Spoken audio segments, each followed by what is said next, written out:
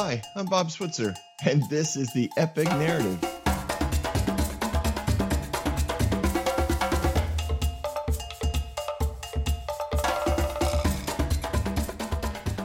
Good morning. Good morning. Yeah, this is a little later than usual, which is fine with me, really. It's actually better for our intern slash what starts Bob, our intern Bob. What engineer Bob. Anyway, he listens better when when it's not so early. So yesterday, I don't know why I say things like that.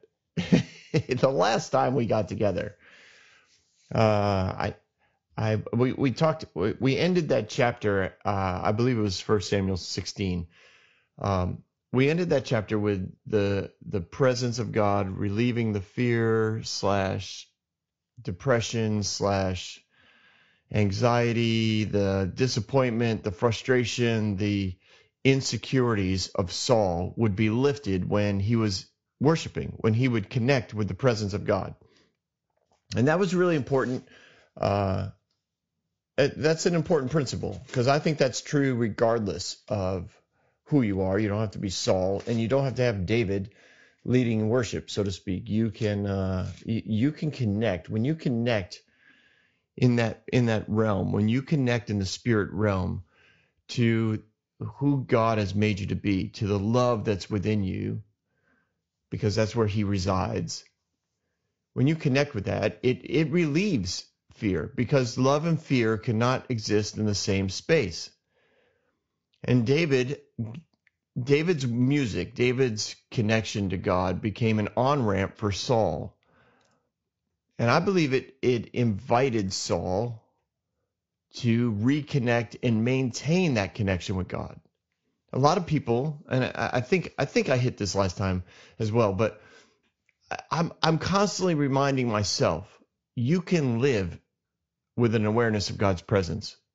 You don't have to just find it. You don't have to try to recreate a moment. You can live with it. You can constantly be aware of it. And I think that for some that gets scary, because they think, you're talking about Eastern mysticism and New Age movement and all that. And I understand your concern, but really it's coming from a place of fear, and you can't make that kind of decision out of it. You can't make decisions out of fear. I mean, you can. It's just not wise, because fear, big concept here, fear, the goal of fear is always to destroy relationship, and the goal of love is to connect you to relationship.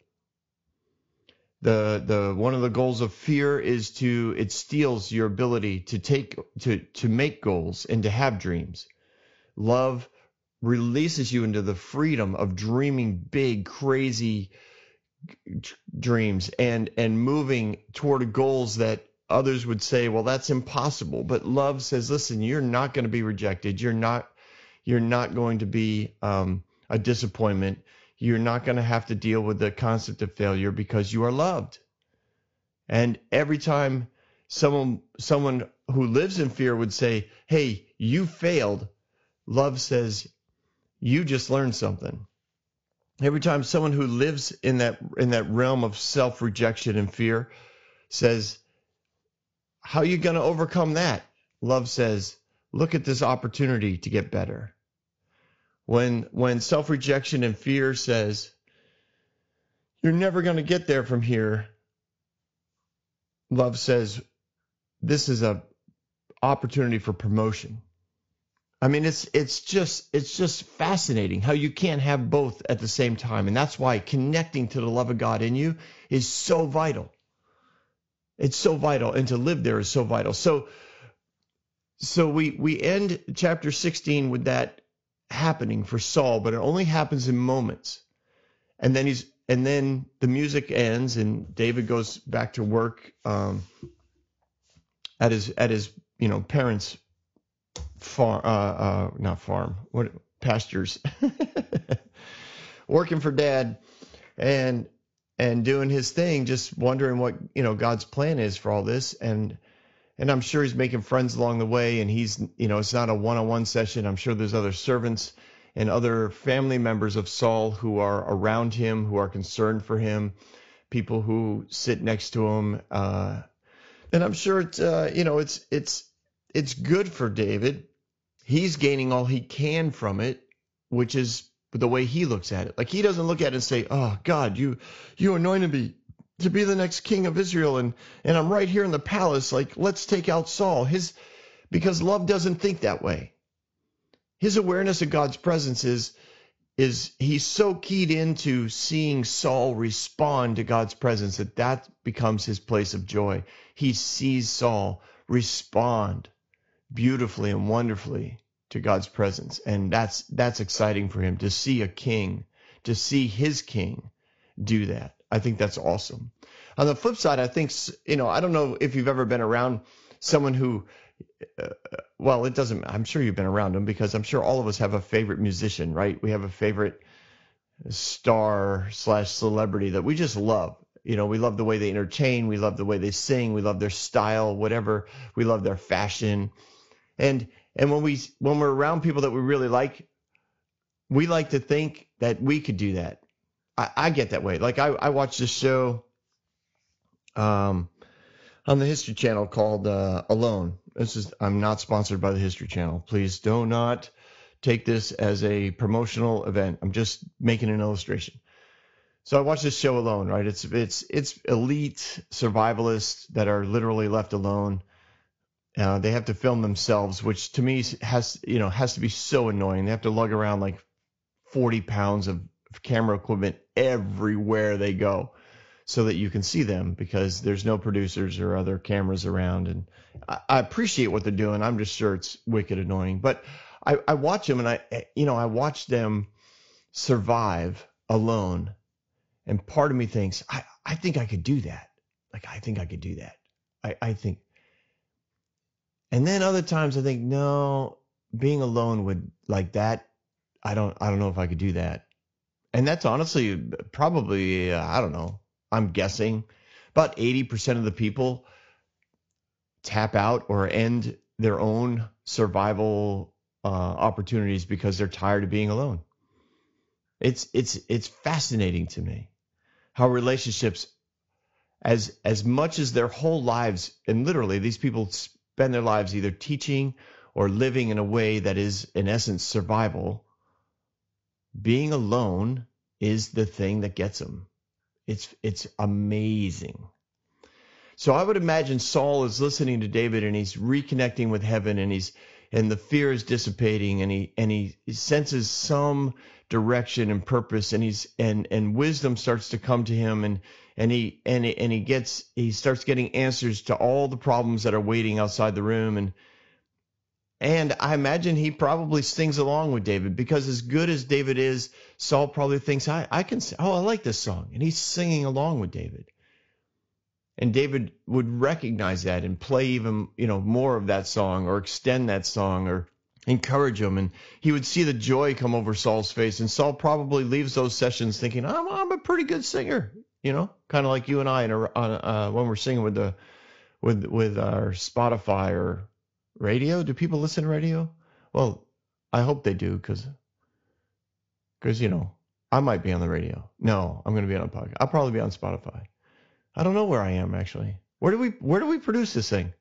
It's up to the producer? I actually don't know yet, because I'm just recording these things. So time will tell. You can email me at thebobswitzer.com. At gmail.com, thebobswitzer@gmail.com. Yeah, go ahead. Email me. Let me know where I am. Am I on iTunes? Spotify? We don't know. All right. I'll talk to the producer, Brian. We'll figure this out soon. And then I'll know. Coming to you in a future podcast, I'll let you know where I am. Currently, I am in my basement. Studio basement. No, I'm just in the basement. We can call it a studio. Yes, I'm in a room. There's curtains and walls, and it's pretty quiet. Anyways, all right, Bob, on with the story. So this is why I do all of that about fear. is because I want to lead into chapter 17, which is the big epic story. David versus Goliath. Bum, bum, bum. This is one of those stories that literally goes down through history. It is a classic. It is a classic setup when it comes to storytelling, right? It is the essence of a good story. It is David versus Goliath. It's awesome.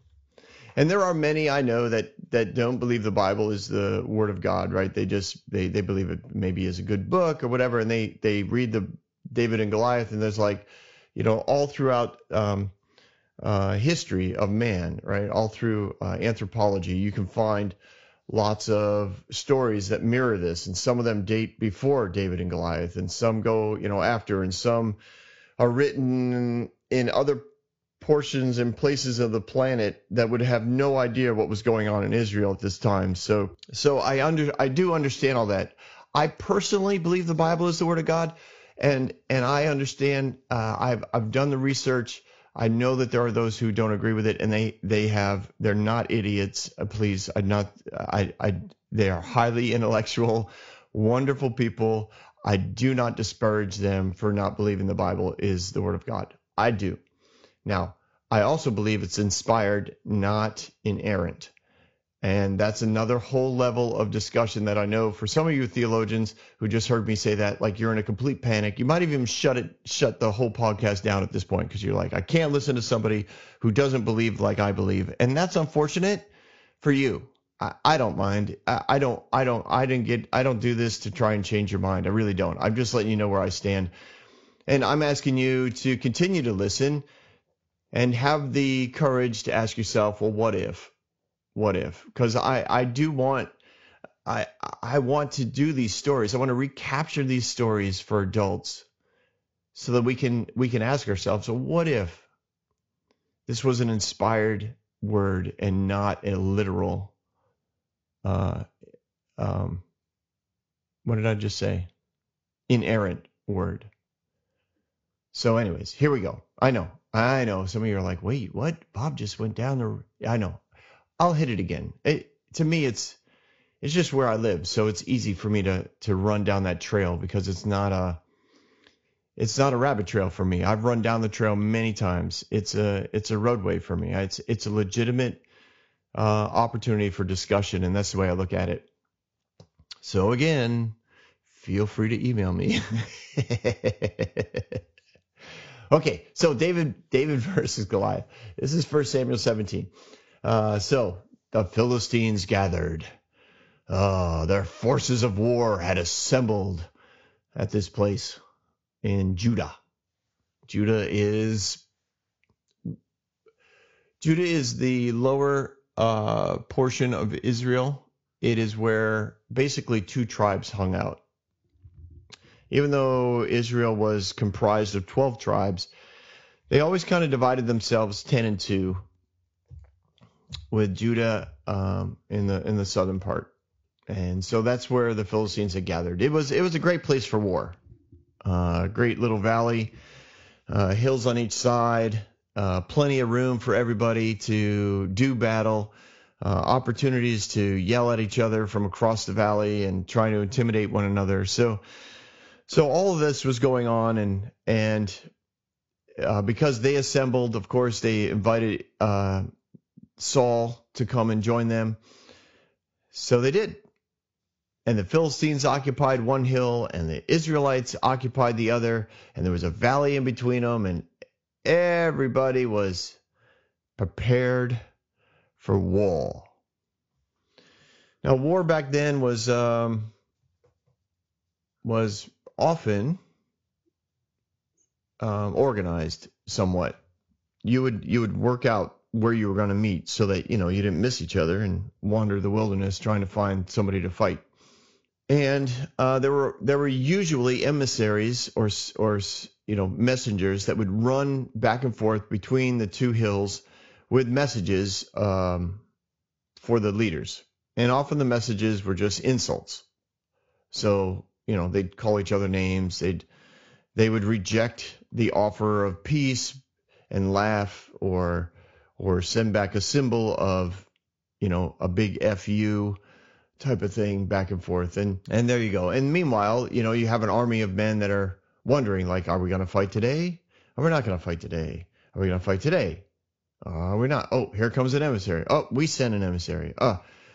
The politics involved in this could get pretty mind-numbing. So the Philistines, they had they were ready, basically. Okay, so what had occurred here was when we enter this chapter, we basically have what we would call like a national crisis. A national crisis. Israel is ill-equipped at this point for victory. Saul knows this. The forces that the Philistines had put together were big. Saul had won a number of times against the Philistines, but they were in smaller garrisons. He went to, he took on what he could take on, and he did good. He really did. He was a good king, a good leader on the field. I think that at some level he saw himself as a military success. So the Philistines put together basically an army that said, all right, you think you're successful? Then let's do this. Right? Let's do this. Now, they had lost huge a couple chapters ago. I don't know if you remember, but a couple chapters ago we dealt with Jonathan and his servant climbing the mountain and taking on one Philistine after the other. Now, that happened soon after Saul was king. So in essence, the Philistines had already lost a huge battle with what would be considered a champion. Somebody who stood up, took, that guard, that sentry, that person at the top of the hill that took Jonathan on one-on-one and lost. And the next one that took Jonathan on one-on-one and lost over and over and over again until there were 10 or 15 of them laying on the ground. Like, that would be considered this concept of champion battle, a battle of champions. And Jonathan kept winning. So I think the Philistines, having been pretty embarrassed by this on a national level, right? Over 100,000 men ran home screaming, so to speak. I think they set this up because they wanted success. They wanted their victory. They wanted to embarrass Israel. They looked at Israel and they were like, you're relatively a new nation, right? You just got your king, whatever, a few years ago. He punched us in the gut a few times, but he hasn't taken us out. Like, we will wipe you out. And we want to do it the same way you did it to us. Only this time, we're coming with our champion. So they showed up with a guy named Goliath, who was from Gath, who had a long history of being a champion. He was big. He was from a race of what's called giants, right? He'd been around for a long time. His people had been around for a long time. Not all of them were in the military, but they were around for a long time. So Saul's coming into this battle knowing that the Philistines want a champion type of warfare. Politics are involved. He keeps trying to figure things out. He doesn't see themselves winning this. Slavery is on the line. Becoming servants or being subject to the Philistines, paying them tribute, paying them taxes, paying them in goods and livestock. Like he's in a panic because he's not confident in who he is. And he's created a culture of fear. And in a culture of fear, selfishness, self-preservation is a big deal. So for 40 days, the Philistines are constantly filling the army of Israel with fear. And Saul is buying into it. Listen, we have politicians that live off of this, right? They live off of creating a culture of fear, and it does start to take over, just like hope and love does. But when fear starts to take over, like everybody's about gossip, everybody's about rumors, everybody's about manipulation, everybody's trying to find their way to control. So here in this national crisis with Goliath coming out every day, he's huge, right? He's got a helmet that weighs, as much as a bowling ball. He's got the tip of his spear weighs as much as a shot put. It's ridiculous, right? He looks like a champion. He sounds like a champion. He yells and intimidates and makes fun of and mocks the Israelites every morning, and nobody takes him on. And then he goes back to his tent, and the emissaries start coming back and forth. And Saul's trying to negotiate his way out of this with the least amount of damage. And I have no doubt that there are tribe members and elders from his people that are trying to give him advice. Well, ask for this and do this and go here and try this and let him know this. And you know what? I'm tired of sitting back. Like, let's take him on. Let's just attack him today. And in the mornings, like, they would all run down to the base of the hill and they would, bang their wooden sticks, because most of them didn't have iron, right? Philistines had the most advanced weaponry of the day: iron swords, iron tipped spears, iron arrowheads. Like there was man, Israel was intimidated in every way. And as the politicians kept getting involved and different ideas would be thrown out, and Saul would have to make these decisions. Well, we've already covered the fact that Saul is very insecure about these kind of decisions. People are expecting him. Okay, what are you going to say? What are you going to say back? What are we going to do? What are we going to do? What are we doing today, Saul? What are we doing? And Saul doesn't know, and he doesn't have a goal. He doesn't have a dream. All he has is rumors and innuendos, and he starts to hear about how this village on the border of the Philistines has made an arrangement so that they don't get attacked anymore. So there's tribes, there's tribes of families that are already in negotiations with the Philistines, so that when Israel loses, they have some of the best deals already in place. And there's large families that from other tribes of the nation of Israel that are already negotiating, because they're involved in the trade market, and it involves trading with the Philistines. So they're making kind of side deals. Listen, if you guys win the battle, like, let's make sure that we still got this worked out. Like, we don't want to have any negative effect on what we end up doing all the time. And then you got people who are good grief. You got people that are dating over the borders, right? The old classic, like, Romeo and Juliet stories where this guy is in love with an Israeli girl, and now they're at war, and what are we, he's at the front lines, and so is her brother, and what are we going to do, and who do we root for? And oh man, I'm telling you, like, it is complicated and it is heavy, and Saul feels all of this, and he senses that the loyalty of the tribes is being tested, because it's been 40 days of sitting on the side of the hill. 40 days. Like, this is no small matter in this time period. They've got, the time for battle was in the spring. It was after all the fields have been planted. So they pretty much are just waiting, right? But then eventually everyone's going to have to go home and start not necessarily the harvest, but getting ready for the harvest, and making sure that the weeds haven't overtaken the grounds, and they need to check on their livestock. And if we lose this battle, there's a good chance that we're going to lose a lot of the crops, and we're going to lose a lot of the livestock, because the Philistines are going to want it as payment for not killing us, and they're going to want slaves, and that means we're going to have to send our daughters and maybe our sons over to them. I mean, it's a tough spot to be in. I don't envy Saul. I don't want to belittle what he's trying to do. And that's why I wanted to layer all that in there for you. Because a lot of times it's easy to read. Again, I've said this before on this podcast. Like, many times I've heard these stories, and people don't take the time to show you how complicated it is because of the relationships that are involved. Because they're usually just trying to, either prove a point or manipulate behavior. It's never that easy. And Saul is in the middle of all this. The Philistines are poised for victory. They have no need to negotiate.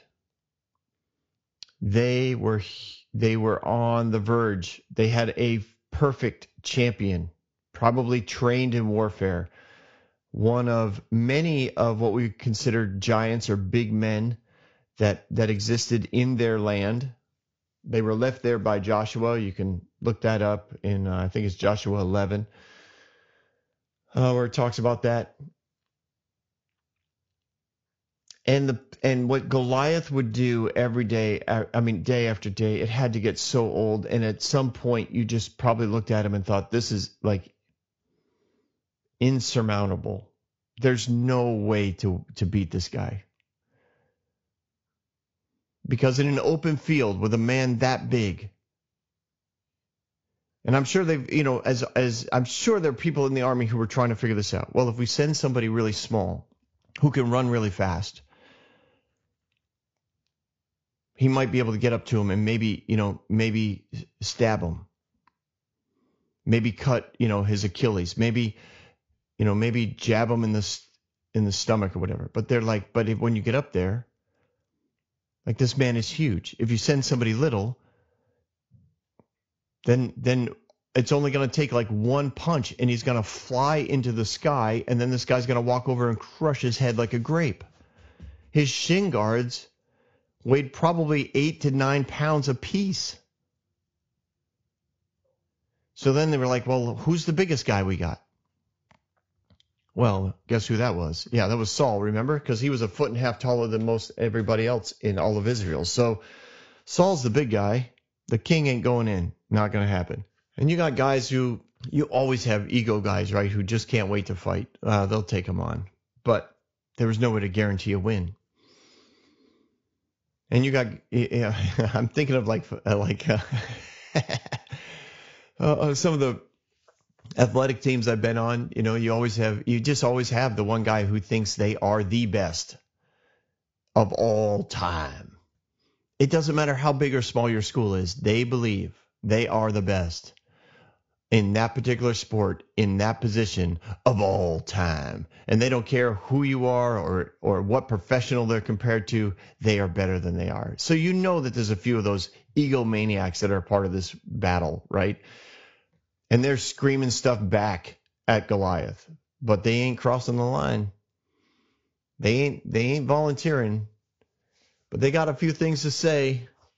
And Goliath probably laughs and he waits and just says, come on out, prove it. Right? Same way a lot of times, again, in sports, if we heard people on the other team, during warm-ups or whatever, belittling us or making fun of us, like, we often, at least the teams that I was a part of, we often were told, don't say anything. Just smile and let's see if they prove it. So I just think that there's a lot of variety of responses going on in the Israeli army, but nobody's actually crossing the line. Now, Saul puts out some incentives for people to cross the line, right? He's like, okay, your family will no longer have to pay taxes. You'll get, this gift, that gift. Oh, and you'll get one of my daughters. You'll be part of the royal family. I will be your father-in-law. You'll have access to the king. You'll have access to power. You'll have access to authority. You'll be able to make interactions and agreements with people from other nations without any problems, because you'll be related to the king. All of those things are motivators, right? They're motivators, but they're motivators that come from a culture of fear, because when you're a politician in charge of a culture of fear, the only way to motivate people is by bribery. Because in fear, like I said, a culture of fear creates this concept of selfishness and self-preservation and hoarding. I don't know when you're listening to this, but we in my current status, right? One of the main reasons why I started doing this whole storytelling podcast is because we were under what was considered quarantine for the coronavirus, COVID-19, sorry, the coronavirus, COVID-19. And there's this culture of fear that wants to take over the nation. And part of it you see in the hoarding of things, right? And one of the things was toilet paper. Still have no idea why. But when quarantine was announced, when everybody was on lockdown, people went crazy for toilet paper. Now, some theorize it was because they used to always go, to work and then go to the bathroom so that they could use work's toilet paper and, quote, save money, right? Because work can afford it. And there might be some truth to that, but for whatever reason, I mean, it was weeks. It was like at least 6, maybe 8 weeks before you started to see toilet paper back on the shelves. And then it was like only one package per person. And my wife and I were kind of chuckling because, we raised 4 children and we thought there's no way, like we go through a package like we would have been in deep trouble had we had for our 4 children at home. 24 hours a day. Like I get it. You needed more toilet paper, but man alive, people were hoarding it. It was insane. And then there were others who were trying to sell it online for triple the price, and they were getting it because people needed it. It was pretty crazy. It was pretty crazy. So the culture of fear will make people get pretty crazy. And the only way really to motivate them is by trying to say, hey, I can give you more. You'll be set up for more. And that's exactly what he offered. I'll set you up. I'll set you up. I'll set your family up. You'll be a champion. You'll be related to me. Your family won't have to pay taxes ever.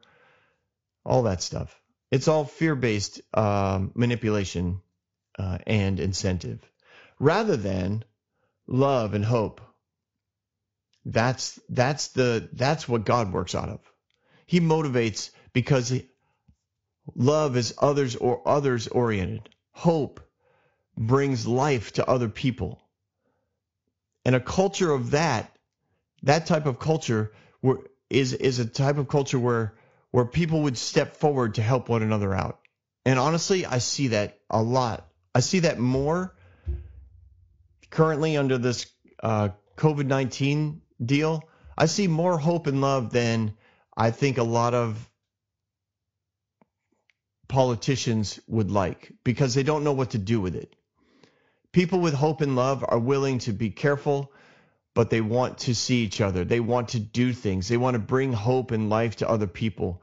And staying at home and not talking to other people and not being helpful to other people just doesn't fit for hope and love. So they find ways to bring hope and love to one another. And the politicians that are motivated by fear are often trying to find ways to control that. Because love is out of control. It's out of control, people. Love is out of control. It does crazy things. It's true. It is. That's the awesome thing about love. Fear is all about control. Love is out of control. And you could point to just about any newly connected couple, and they just do goofy things because they just think, well, I love them, right? It's just out of control. They just do crazy things. So love and hope are more powerful than fear and selfishness, but fear and selfishness is what Saul was living under. That's what he knew. And like most stories of a hero, most of them come from a culture of darkness, right? A culture of fear, a culture of suppression, a culture where everybody's out for themselves, nobody works together, nobody connects with one another. And then the hero. He arrives on the scene, and he refuses to give in to the fear. They just see an opportunity for hope. They see an opportunity for victory. If we could just all work together. Love unifies. They see what fear has done, how it's separated everybody. And I'm sure Saul is seeing that too, right? I'm sure many of the tribes are bickering amongst each other because they're trying to hoard their supply. They're trying to hoard their part of the pie. They're trying to get more so that they end up okay, their families end up okay, their villages end up okay. 40 days, messages have gone back from the front lines, back to the villages, back to the families, saying we haven't done anything yet. Their champion is huge. Goliath is still out there. Saul can't make a decision. No one seems to know what's going on. We're just sitting here on the hill. Every morning we go down. I mean, and every morning we come back. Like, we don't fight. We don't know what we're doing. It looks like we're going to lose. Philistines are insurmountable, undefeatable. We're in deep trouble. And then, verse 12. Now David was the son of Jesse, who was from Bethlehem in Judah. So he's from this area where the battle's taking place. There he was. The hero steps up out of seemingly nowhere. You're like, no, Bob. He's been in the palace many times. I know. And yet, Saul had probably never met him. And we see that in the story.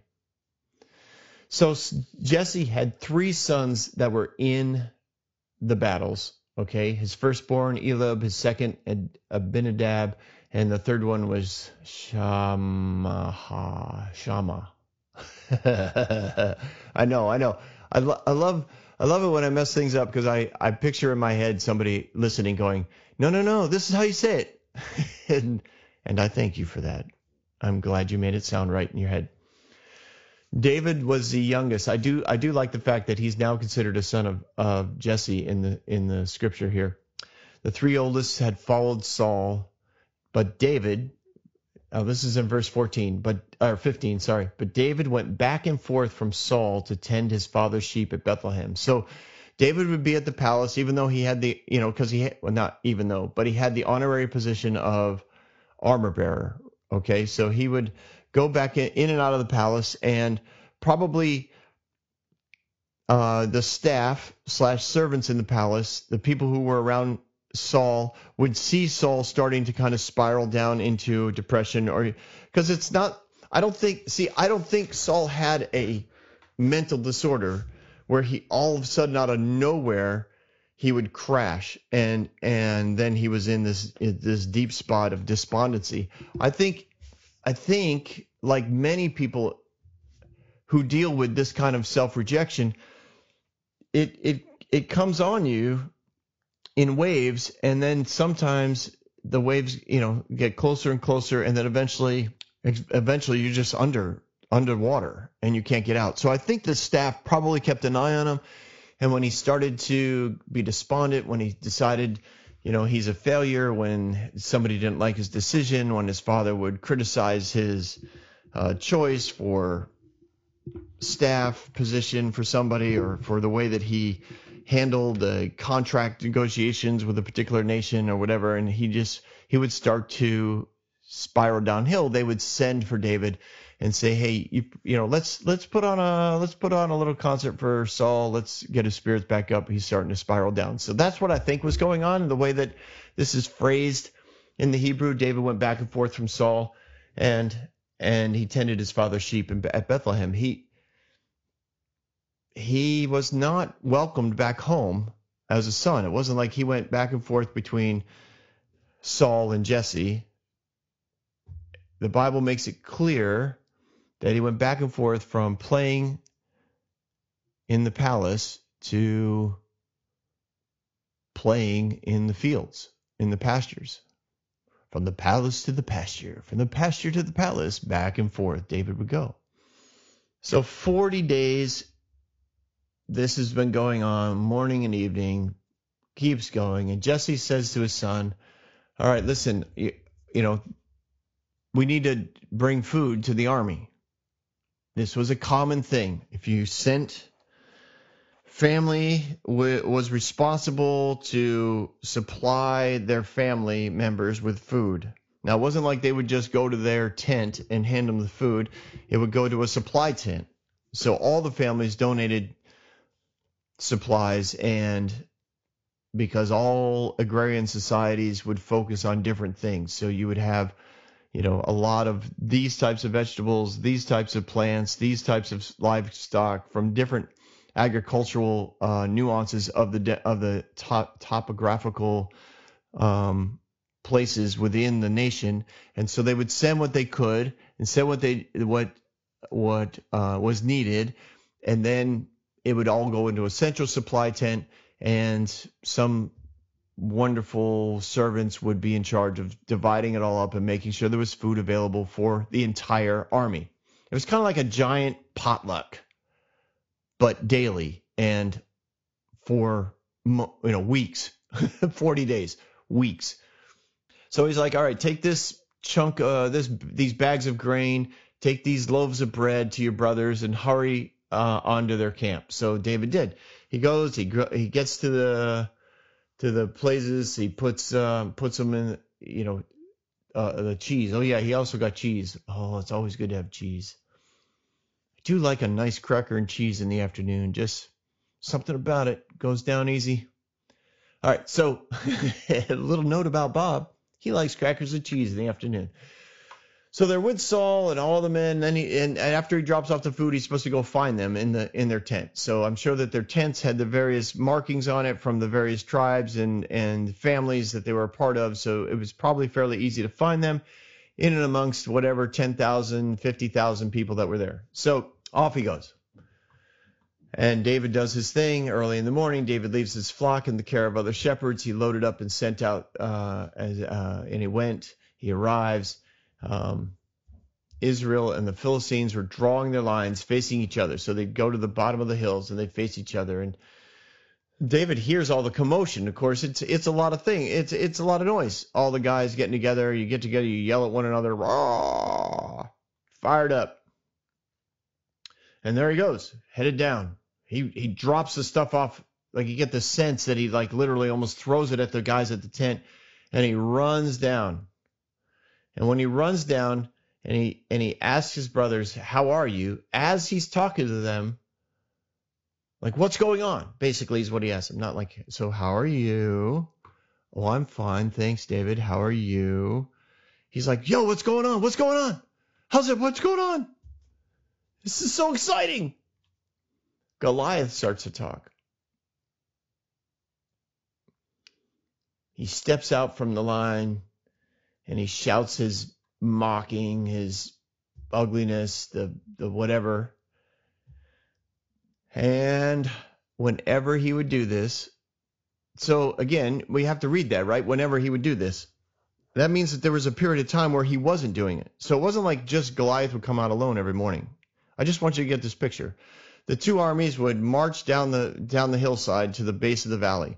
They would yell at each other. They would shout at each other. They would, sometimes the archers would pull back their arrows as though they were going to shoot them. Sometimes guys would run forward for 50 yards and then stop and, rattle their swords or bang their shields or throw rocks or whatever. And then they'd run back. And so there was this kind of posturing that would go on back and forth. And then eventually, when one of the generals or when their king was tired of that, then Goliath would step forward. And in stepping forward, he would roll out his insults and his challenge. Send me a champion. If I win, you are our slaves. If we win, we will be your slaves. Now, because many people know how this story ends, let's just say that kind of verbal commitment was probably hyperbole, because we know that David beat Goliath and the Philistines didn't lay down their weapons and become slaves to Israel. But the threat was there.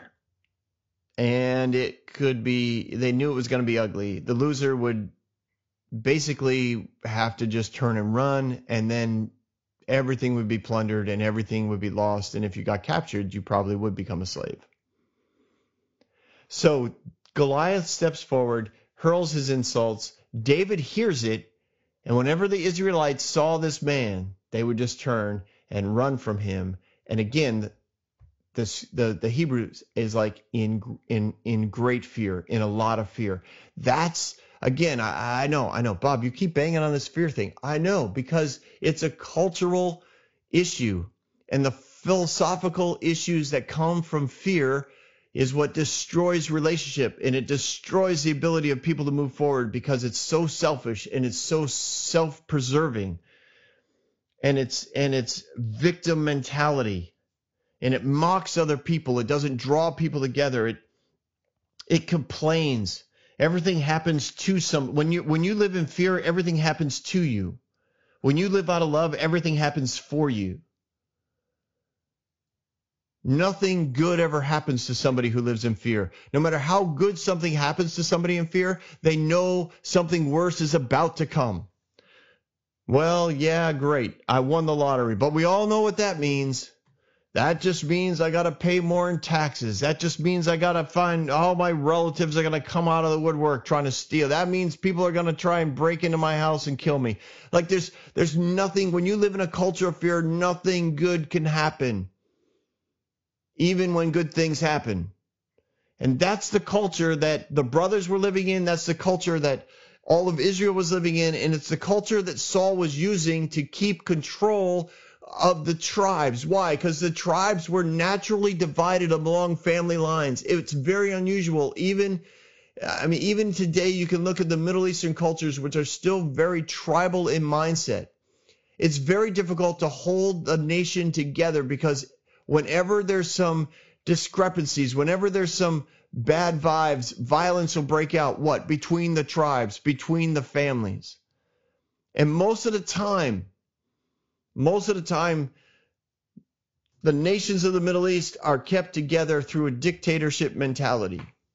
Because of fear, the tribes will stick together. Or, in the same vein, because of selfish gain, the tribes will stick together. Because the oil prices are good. Because the kings make a lot of money, and everybody who's with the kings make lots of money, and every family has weaseled their way into making lots of money, and everybody's rich, so everybody's good. But when the money shuts down, or when the benefits of the dictator shut down, or the dictator dies, the tribes separate. This is what's going on currently in the nation of Israel for these 40 days. The connections between the communities, the connections between the families and the tribes is starting to be strained, and things are starting to separate, and there's great fear. And the Israelites were saying to each other, do you see how this man keeps coming out? He keeps coming out and defying us. The king will give great wealth to any man who kills him. He will also have a daughter in marriage and will exempt his family from taxes. In other words, there's lots of benefits. But no one will take this man on. No one will be the selfless one to take this man on. All of us are being selfish. All of us are being victims. We are not going to risk what we have, no matter how little it is. We're not going to risk it and lose, because we'd rather just keep running back and forth. So, well, boy, where am I? Oh, sorry, I got all fired up. All right, verse 26. So this is what's awesome. Now, I took a little break, so I'm back at it, everyone. Thanks so much for coming. So David hears all of what's going on, right? He sees this giant. He senses this culture of fear. And remember, David is somebody who lives with an awareness of God's love. So he is somebody who's going to always be filled with hope, always find the selfless thing to do, selfless thing. He's going to work for other people. And he sees the pain and the suffering that the nation is under, the disgrace, the embarrassment, the humiliation that's occurring to all these men. These are men. that have families. These are men who have sons. These are sons of men that he knows. And he sees their humiliation. He sees their pain. And he's like, what is going on? Like, everybody runs. And he's looking around. And he asks again. He asks one of the men standing there. And he's like, hey, what again is going to be done for the one who kills this idiot? This Philistine who disgraces Israel? This uncircumcised giant who is defying the armies of the living God? And like, those are great verses. Those are very inspirational verses. But remember, like the inspired part of this is the fact that David is coming from a man of passion, a man of love, somebody who looks at Goliath and he hears what Goliath is doing, and it's kind of like if you loved your mother. And I know that not everybody has a fabulous relationship with their family, but if you just adored your mother, and you're out at a restaurant, or you're walking the mall, I just realized I'm talking during the COVID-19 quarantine. There are no mall walkings anymore. Maybe you're out at the park, and somebody starts mocking your mother, and then the next day you take her out, and they mock her again, and over again they mock her. And you've spent 40 days listening to this, and you've done nothing. You're probably pretty beat down at that point. You have no courage left. You're just a shell. That's what David sees in the men of Israel. Even those who probably arrived with courage have been beat down because they haven't stepped up yet, and every day they didn't step up, they walked back a little more defeated. In essence, the army of Israel has been defeated 40 times. They're 0-40 when it comes to this battle cry. They've lost the battle 40 days in a row. David shows up, and he has spent, years in the presence of God. And he hears somebody defying God. And he comes from a place of passion. He's like, basically, I don't care if I die. I'm not going to live in a place where the God that I love gets made fun of by a giant who's from the enemy camp. It's not happening. And that's his approach. That's why he's asking the question. What's going to happen? What happens? And so they repeated to him, this is what's going to be done. This is what Saul will do. So the passion of David starts to inspire the people that David's talking to. And when you talk to somebody who's in love, they're fun to be around. I mean, they may be goofy and they may do crazy things, but you walk away smiling. You walk away encouraged. When you see good things happening occasionally on television, or on the internet, something will go viral, some sweet thing that a child does, or some amazing thing that a neighbor does, or a delivery man does, like it goes viral, everybody sees it. Why? Because it's like, that's so cool. Like something good happened. Well, David is that spark. He's that light. He's that place of hope and love in the middle of this incredibly defeated, humiliated army day after day after day, because their leadership can't make a decision, and their families are back at home going, why don't you just come home? Why are you still out there? If we're not going to win, like we're making arrangements so when you get here, we'll have plenty, and we'll go hide in this cave. Like there's all of these rumblings going on. Just complete emptiness and darkness has overtaken them. It's kind of like when Sauron and Saruman oversaw, like it was just darkness was covering the earth. It's dark. It's not good. And so the oldest son of Jesse, the one who was first rejected for king, the one who was incredibly good looking, and everyone expected he would be the anointed one. He sees child number 8, whether or not he's a brother is up for debate as far as he's concerned. He sees him bringing about excitement. He sees him inspiring hope amongst the men, because he's asking, all right, so what's going to happen? Basically, the way he's wording this, he's saying, when I defeat that guy, what's going to happen? Not for me. He's not looking for me. He wants to know what happens with the family. He wants to do something for the nation. He wants to inspire people. He wants his family to benefit. This is the heart of love. This is what love and hope does. It brings things together.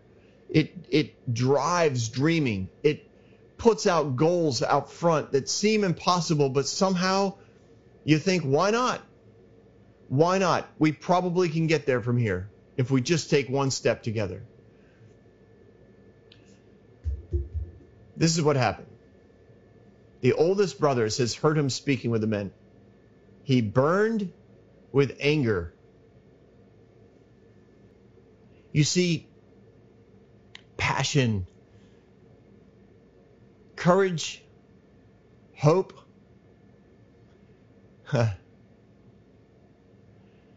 When you get around people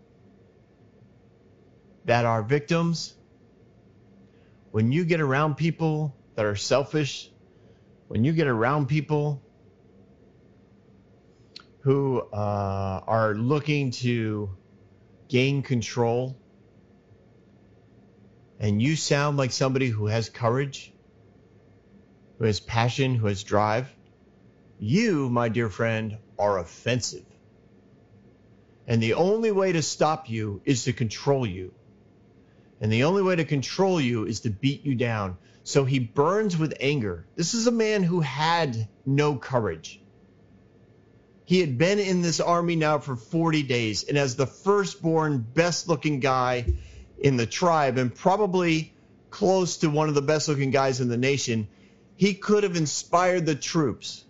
But instead, he's like, no, let's take the easy life. Let's make sure we survive this. He's intimidated by courage. He needs to control it. He needs to shut it down because his plan is working great. That's always the mantra of people who constantly fail, right? When they have no hope, they have no plan, they have no goals, and they say, everything's working great. It's going just the way I want it to. Nothing's being done, but nothing changes. So everything's good. We're all good. Nothing changed. Everything's good. Oh, man. That's the worst. So Eliab comes after him and he's like, why did you even come down here? And didn't you leave those few sheep in the wilderness? Aren't you supposed to be in charge of those guys? Now you're going to lose them too? How conceited and prideful are you? And how wicked is your heart that you came down here to just watch the battle? This is awesome. He accuses David of being the very things that he is. Eliab is irresponsible because he left his family back at home. And he's done nothing for them. He's done nothing to secure them. He's done nothing to inspire anyone to raise up the nation, to protect the families. He's lacked courage and responsibility. He's accused David of being prideful when he's the one who is so arrogant that he refuses to risk his own self to inspire the nation and to protect others. He says, how wicked are you that you've only come here to watch the battle? You've come here to just observe us because you're too afraid to do anything about what's happening. You don't understand what's going on. You can't see what's going on. You're just here to be an observer. You need to go back and take care of those 2 or 3 sheep that you're responsible for, and don't lose those, David, because you're just an irresponsible, prideful, arrogant little boy who can't do a thing about the things that us adults have to worry about. And Eliab's doing he is the prideful, arrogant, irresponsible, selfish, wicked man who has literally only watched the battle for 40 days. I mean, this is classic doublespeak. This is classic verbiage from people who live in fear. They look at somebody and they accuse them of being the very thing that they are. Not they are, like they accuse the person with courage and hope and love of being the fearful, arrogant victim. It happens all the time. And I won't bore you with the details because I don't know when you're listening to this. So in 6 months, it'll be a different story, but you can see it all over social media and media. It's just heart-wrenchingly horrible. And David responds. He's like, what have I done? All I did was ask a question. And he turned away and started to talk to other people about the same thing. And the men started talking to him. It's like the men answered him as before. So he's literally talking to more and more men. He's causing a stir. He's inspiring people. He's letting them know, I'm not going to stand for this. I'll do something about it. And they're excited. And they're so excited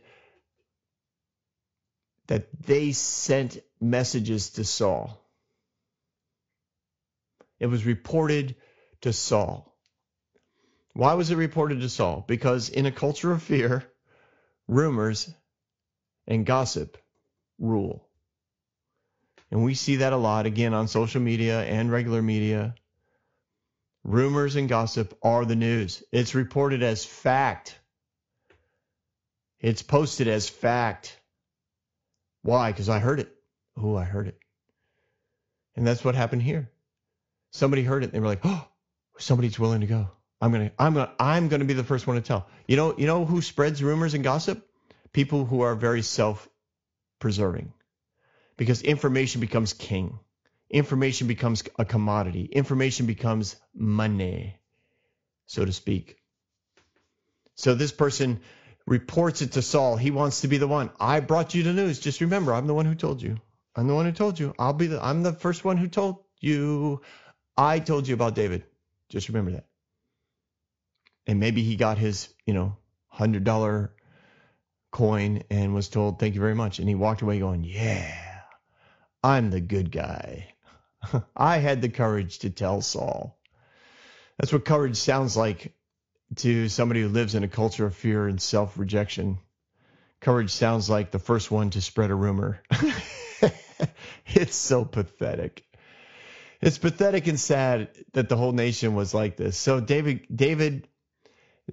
Saul finds out about David. Saul sends for David. David gets to Saul. He's like, hey, don't be afraid on the Philistine. I'll go and fight him. Like David's jacked. He is ready to roll. And Saul's like, whoa, all right, whoa, this is awesome. All right, let's get you dressed up. You're just a little guy, young man. And this guy's been, a warrior. He's been trained in warfare from being a child, probably. And maybe Saul knows this because of intimidating messages between the Philistines and camp and his camp. Maybe he knows this because of, that kind of information. Like, our champion has been trained since he was 4 years old. He'll cut your head off. He'll rip your legs out. He'll eat your arm, whatever. So David's like, yeah, but I've been out in the fields with my dad's sheep, and I've killed a lion, I've killed a bear, and after that, I rescued the sheep from its mouth. So it's like, and when it turned on me, like I grabbed it by the hair and I killed it. Like he tells him this whole story, which I'm sure that like it was probably jaw-dropping type of information, because David's a man of passion, and he's an artist, a musician. Like I'm sure he's telling a story about killing the lion, and people are just like, "Oh my God, this is amazing." He's like, I killed both, lion and a bear. I don't think this giant's going to be much more than either one of them. I mean, he can't be. Plus, he's defied the armies of the living God. The Lord who rescued me from bear and the lion is going to rescue me from the Philistine. And if he doesn't, fine. Like that's kind of the way they approach it. Is like, I'm not worried about my life. My life is not something I'm concerned about. It's something God's concerned about. If I'm going to be okay, he'll make sure I'm okay. That's the way it goes. So, Saul dresses David in his own tunic, which probably was very colorful. He puts on, a coat of armor, helmet, puts a sword around his waist. David's trying to walk around. The sword's a little big. It's also pretty heavy. Like I said, both Jonathan and Saul did have iron swords and spears. It was. I'm sure they paid dearly for it. But they had them. David walked around in it. He's like, this is not going to work. Like, I'm just not used to it. Like, I'm not trained in this kind of warfare. So he took all that stuff off, which is fine. I mean, part of me thinks Saul, I go both ways on this. So you get to choose, or you can make up your own answer. But somebody who's in self-rejection, and in a culture of fear, like sometimes, clearly, when Saul's in the presence of God, he gets inspired. So I think maybe the presence of David shifts this in him, and he thinks, this is awesome. Like, I want David to succeed. And these things are weapons of success. And I'll give them to him. Like, I'll give you everything. That's my heart, is that Saul was doing this because he wanted to be helpful, and he didn't know how to be helpful. He couldn't train David. He couldn't, pretend that David was a warrior. He got inspired. He listened to these stories of killing the lion and the bear. Like, the details of these stories had to be amazing to listen to, because it probably occurred, in the darkness. And David's, running in the fields, and he sees the lion come and grab the lamb, and David takes off after it. Grabs it by the mane, bangs it on the head with a club. I mean, it just had to be crazy to listen to. And then he takes the lamb out of the lion's mouth and carries the lamb back to the fold. I mean, how inspiring was that?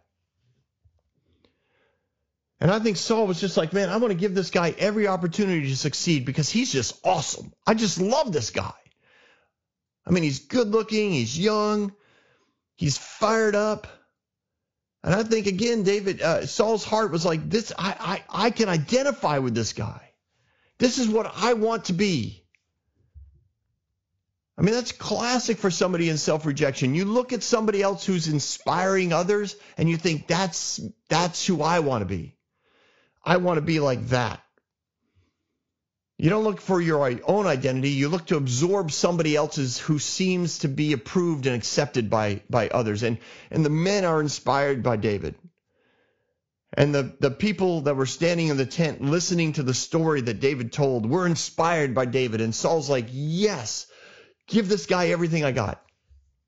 So they give it all to him. And he's like, yeah, this isn't going to work. Like, I can't, I'm not, it's not that it's bad. It's just not what I'm used to. They're like, all right, what do you want to go with? So he took his staff, his walking stick, which he would use to club people with,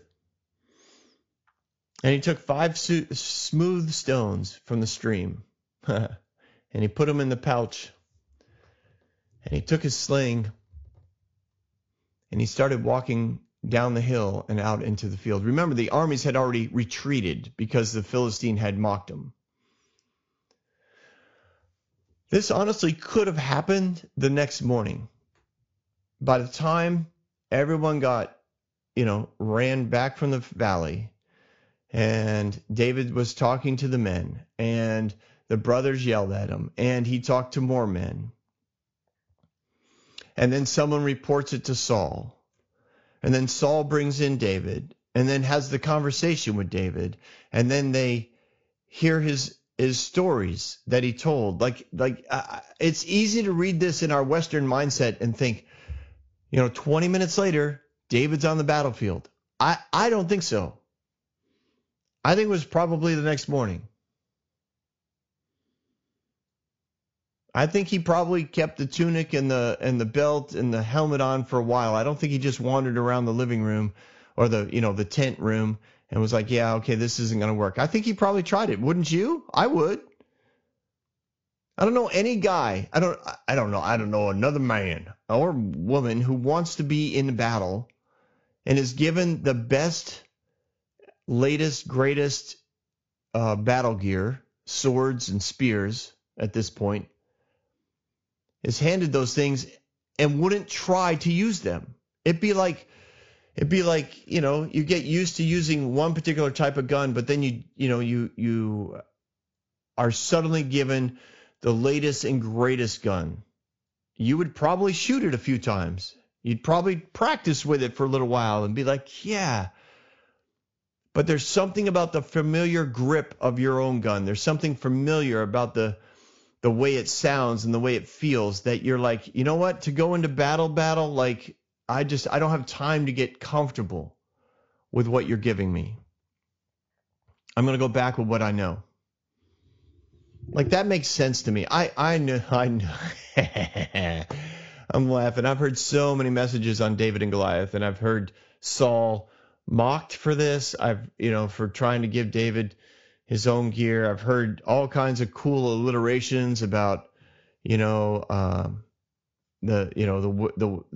weapons that man gives you versus, the weapons that God gives you. I've heard illustrations and alliterations about the 5 stones and what they all mean, and it's just awesome. This story goes so many different ways, but on a smaller note, sometimes some people think Saul dressed David up like that because he wanted to get credit for the kill, that when he was out in the field, people would see the king's tunic and the king's knife and the king's, his sword and belt and helmet, and they wouldn't see David. They would see the helmet, which from other parts of this narrative, we see he wore a crown.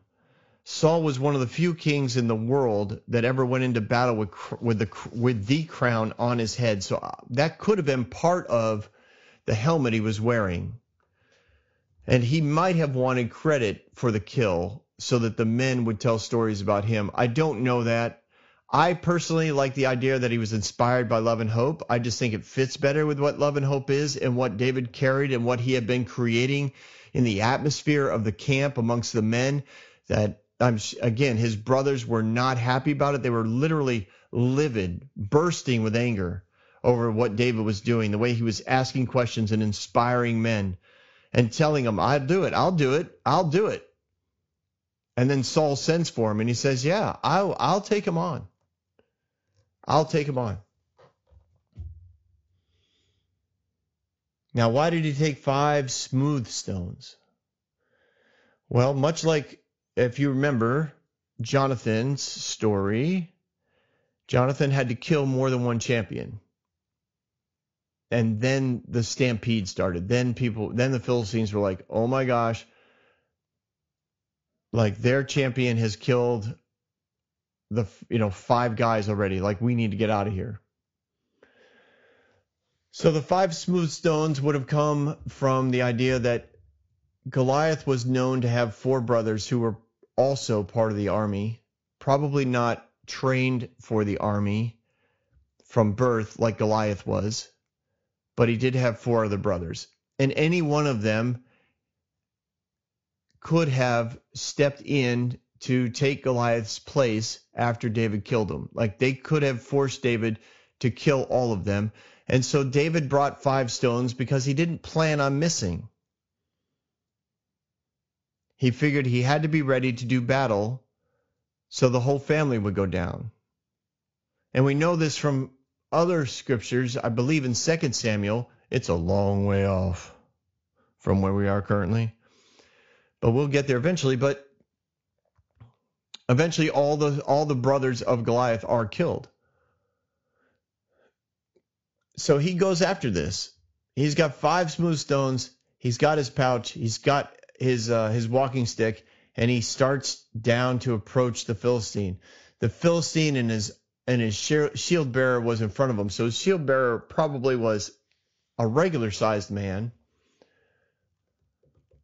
who would walk in front of Goliath, just it just was a form of intimidation. The shield probably was like 6 feet tall and 3 or 4 feet wide. Like it was enough to probably cover most of the lower portions of Goliath's legs. So you couldn't see the shiny brass shin guards. So he's walking toward David. David's walking toward him, and he looks over there, and it's like he sees this young man. It looks like a boy, and it says it's funny to me because this is the description that they give that Goliath was thinking. He's glowing with health, he's handsome, and he despised him. I love that. I love that he looked at David and thought, dang, that's a good-looking kid.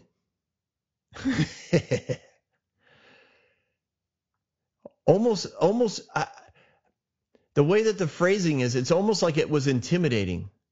Like for Goliath, he was used to basically, the dirt and grime of soldiers, foot soldiers. He was used to being, if he was going to be challenged, he was challenged with some brute of probably questionable abilities on all fronts. Mental abilities, physical abilities, like like you would send out your biggest guy and hope that something happened. This kid was young and good looking, and that was just so intimidating that it basically pissed Goliath off. He's like, am I a dog? You come out here with sticks? And he cursed David openly by his gods, which would have been mostly the Philistines' main god was this merman called Dagon. But he was kind of like a Poseidon type of look to him. He's like, come here, I'll give your, I'll tear you apart and give your flesh to the animals because you'll be in so many small pieces. And David says, you know what? I'm not scared. Like, you come to me with all that crud, the spear, the sword, the javelin, whatever. I'm coming here because I love God, dude. I love God, and I know that he's real, and you keep making fun of him. And you keep making fun of his army. And you've defied us for long enough. This day the Lord will deliver you to I am so stoked about this. I'm going to strike you down. I'm going to cut your head off. I'll give your carcass and the carcasses of the Philistine army. Yeah, I love that. David's like, yeah, I'm not going to just kill you and go back home. I'm going to kill you, and I'm chasing down all your stinking friends too. We all are. Everybody's coming. When you go down, your whole army better run, because we are coming for you hard. And all people who are here are going to know that it is not by sword or spear that our God saves, but it's because he just wants to. And he will give all of you into our hands. This is awesome. So David basically in his speech, right, he declares that his motive and expectations, he's like, God's going to win this. Goliath was not a threat. That's basically what it's saying. You are not a threat to the plans of God because God wants us to win this battle. You're not a threat. You can't change that. Slings, by the way, just on a side note, physical note, slings were incredibly powerful weaponry. A stone from a sling could travel between 250 to 300 miles an hour and be accurate up to 400 yards. That's a long frickin' way. Later, David's army is, when David's king, his army is known to have a front force of up to 1,000 sling throwers who were accurate up to 300 to 400 yards in both the right and left hands. They were from the tribe of Benjamin. So imagine what that must have been like. You would hear the wind, the whirling sound of slings, and then everything would go silent, and all you knew was that somewhere in the sky there are rocks traveling at you fast enough to literally shatter your leg if they hit it, to split your head wide open, not just knock you out, like rip your head open type of speed. 300 miles an hour, that's like bullet speed. Yeah, I mean, honestly, this is not like, well, David's got his sling. Boy, I sure hope he hits something. No, David was good with this sling. That's why he took it. To use a gun analogy, it'd be like, you're 100% accurate with a particular type of pistol, and that's the pistol you have with you. You don't plan on missing. So the Philistines moving closer. David's running toward him. This is a moving target. He knows if I keep moving, you've got to be incredibly accurate with a spear that has a head on it that weighs almost 15 pounds. Man, that thing will move fast, but you see it coming. It's huge. They say that the end of it was anywhere from 8 to 12 feet long. Like, you're going to see that coming. I know it's scary, but David's like, I'm coming at him. He knows that he's accurate with his sling. He does not need to be standing still in order to make this thing fly. And he's rolling. He reaches into his bag. He takes out a stone.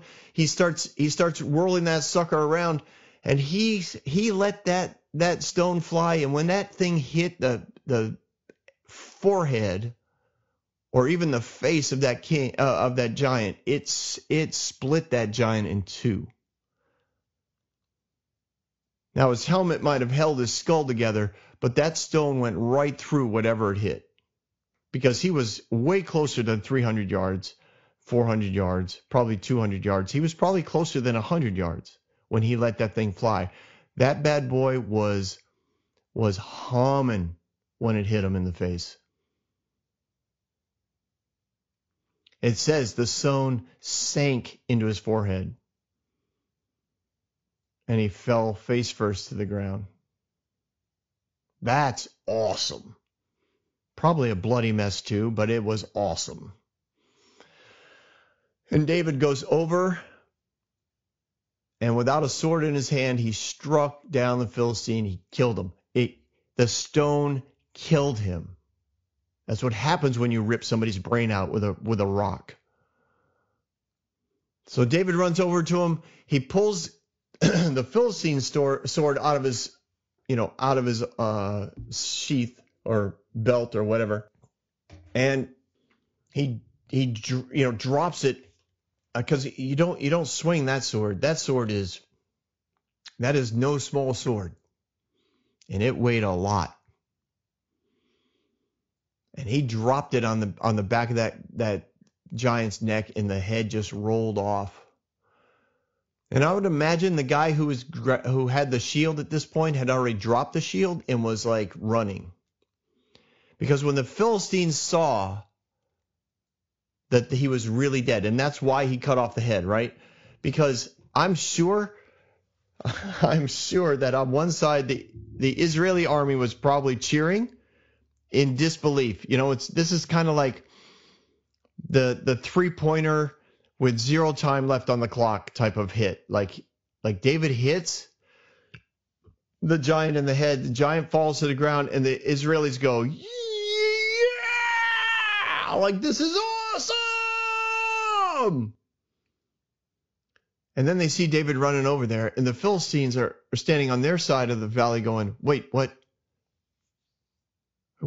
just happened? Because you don't see a rock.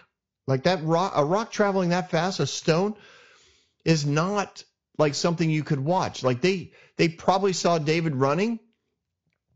They probably saw the sling whirling. And they probably saw the rope of this, one side of the sling being let go. But all of that, they would not have seen the rock. They would just said, did he hit him? And then Goliath falls to the ground. Well, maybe he hit him, but is he dead? And then they see David run up to him, climb up, pull the sword out, and chop off his head. Well, now they know he's dead. Right? He holds that bad boy up, and it's just dripping blood and brain running down his arm, running down his chest. He shows it to the army of Israel. They're freaking out. The Philistines see like, okay, he's really dead. And they're like, out. Like they just start to run. And the Israeli army's like, oh, wait, we get to go after them. And they started running. And everybody started, killing, and for like the rest of the day. It says that the dead were strewn along the road. Like they just kept running. Israelites kept running after them, chasing them in little pods, little groups of men would chase after other little groups of men. And eventually they all turned around and they came back and they plundered the camp. People got swords and spears and bows and arrows and tunics and belts and helmets, and oh man, it was just awesome. They took down the tents. They stole all that they could. They plundered everything. They made it so that the army of the Philistines would have to basically resupply for the whole next year before they could come back and attack them. It was pretty awesome. It was a great day for the little guy. Then this verse 54. That's a long chapter. 54. David took the Philistines' head and brought it to Jerusalem. Everybody else is chasing the Philistines, killing and running back to the camp, plundering. David takes the head of the champion of the enemies of God, and he walks it to Jerusalem. Jerusalem does not belong to Israel. It is held by another tribe. Crazy. That city was so well defended that literally Israel and Saul had to had to negotiate trade deals with them because there was no way to get rid of them. The tribe, it really was a large tribe of people that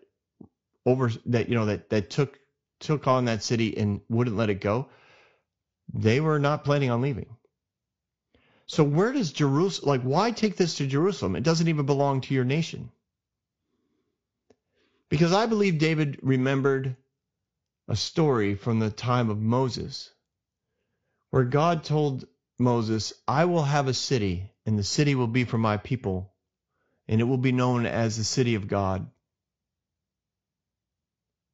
And it is where, I will dwell. And I will tell you this city. Basically, I'll let you know when you get there. Moses never saw it. He never knew. I think God told David what city it was going to be.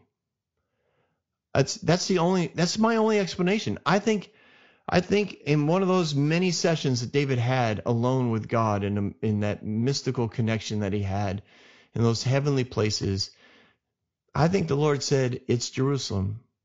And David would have known where Jerusalem was because of where Bethlehem is and where the pasturage would be that he would have taken the sheep. And it would not have been out of the realm of possibility for David to walk a distant hill and look over and see that city and know that's going to be the city of God.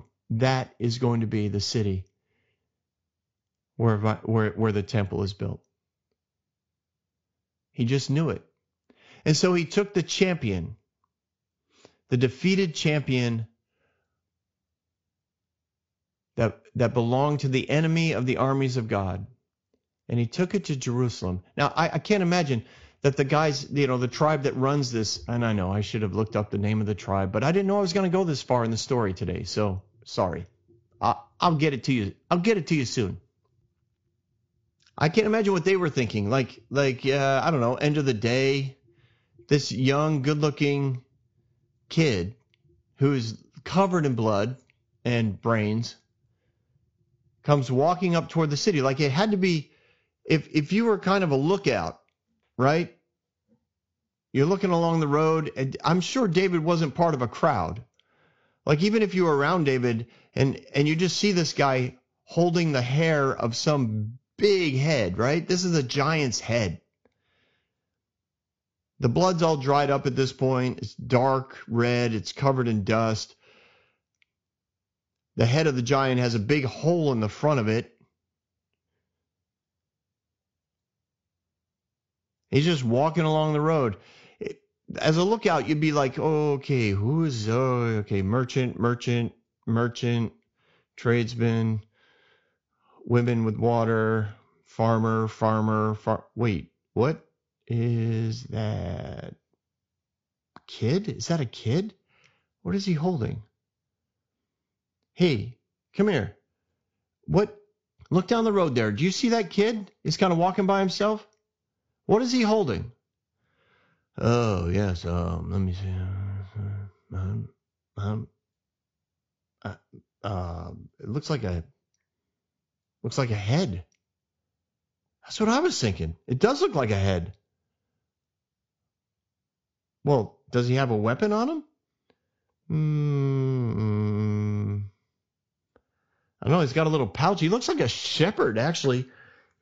He's got a little pouch. Maybe he's got like some, sling. I don't know.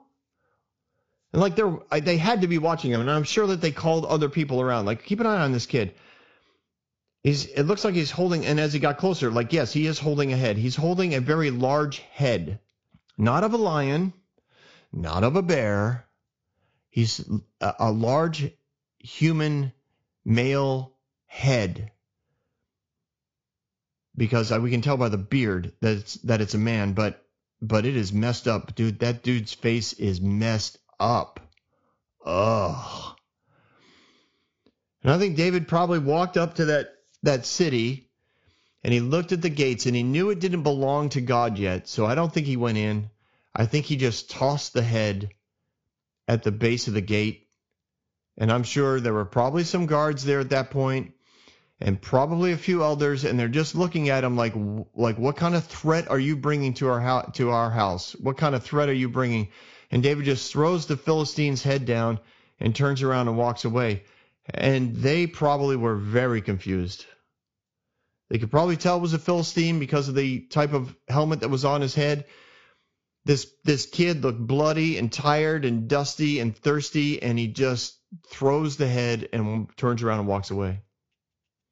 But I think he did it as a prophetic act that the enemies of God would one day all be defeated, and this city would belong to the God who defeated the Philistines. And then we get this phrasing, right? As Saul watched David going out to meet the Philistine, so this is like fall back to the beginning of the story, beginning of the approach. He goes to Abner, his commander in general. He says, Abner, whose son is that young man? And Abner says, I don't know. He goes, well, find out. So when David returned from killing the Philistine, so he's killed the Philistine. He's taken the head all the way to Jerusalem. Then he's come back to the Philistine army. Now, no one touched the giant's tent because that belonged to David. Everyone would have known that. Nobody messed with the giant's stuff. No one plundered the giant's tent. David walked back onto the battlefield, or to the battle area. The field was in the valley. The tents would have been on the hill. So he walks onto that army hillside, the only tent that's probably still standing and hasn't been rummaged through. He walks up to it and he takes the weapons of the Philistine, all of them. he picks them all up. This had to be, good grief. You got a 9-foot spear, 125-pound shield, a 15-pound spearhead, a 35-pound sword. Like, this is not, like, I don't think he carried them all. I think he probably put them in a cart. He takes them to his own tent. Somebody showed him his own tent, which I'm sure came out of inspiration.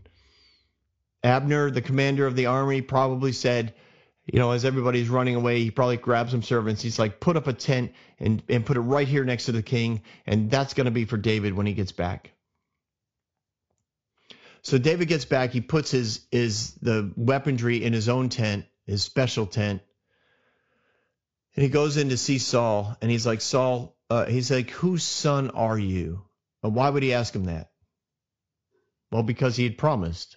He promised that this family would now be married into the royal family. He promised that family would no longer have to pay taxes. So he needed to know which family was now going to be tax exempt. And he said, I am your son, the servant of Jesse of Bethlehem. See, David played for Saul many times, but he never looked for recognition. He never went, hey, make sure Saul knows who I am. Make sure Saul knows. There's something, amazing about people who don't look for their own promotion. And yet they do everything necessary. They do it well, and they do it for the right motives, to bring love and hope and connection to others. And in that, God does bring them favor, and they are an inspiration to others. And people, they do get exalted. But I'm sure there were many people between the time that David first got introduced to Saul through music and the time that David actually introduces himself to Saul here at the end of defeating Goliath, many other people who were promoted and looked to be blessed and favored in front of David. And David didn't worry about them. All David worried about was staying connected to the love and presence of God within him. And he let God deal with the details. That's that whole concept, right, of trusting the Lord with all your heart. And don't devise your own plans. But in everything you do, acknowledge him. Be aware of him. Stay connected to love. And he'll direct your paths. He'll make a way. He'll get you from the pasture to the palace, bless God. Glory. Well, I hope you guys had fun going through this incredibly familiar story. And I look forward to jumping on very soon and doing some more. You guys are awesome. Feel free to reach out. Let's talk. Let's get to know each other. And until then, stay connected to love, everyone. Thank you for joining us for this episode of The Epic Narrative. If you have questions for Bob or would like to reach out for booking, please email us at thebobswitzer@gmail.com or visit thebobswitzer.com. If you haven't already, please subscribe to The Epic Narrative podcast on Apple Podcasts, Spotify, or wherever fine podcasts are downloaded. See you next week for another chapter in our story on The Epic Narrative.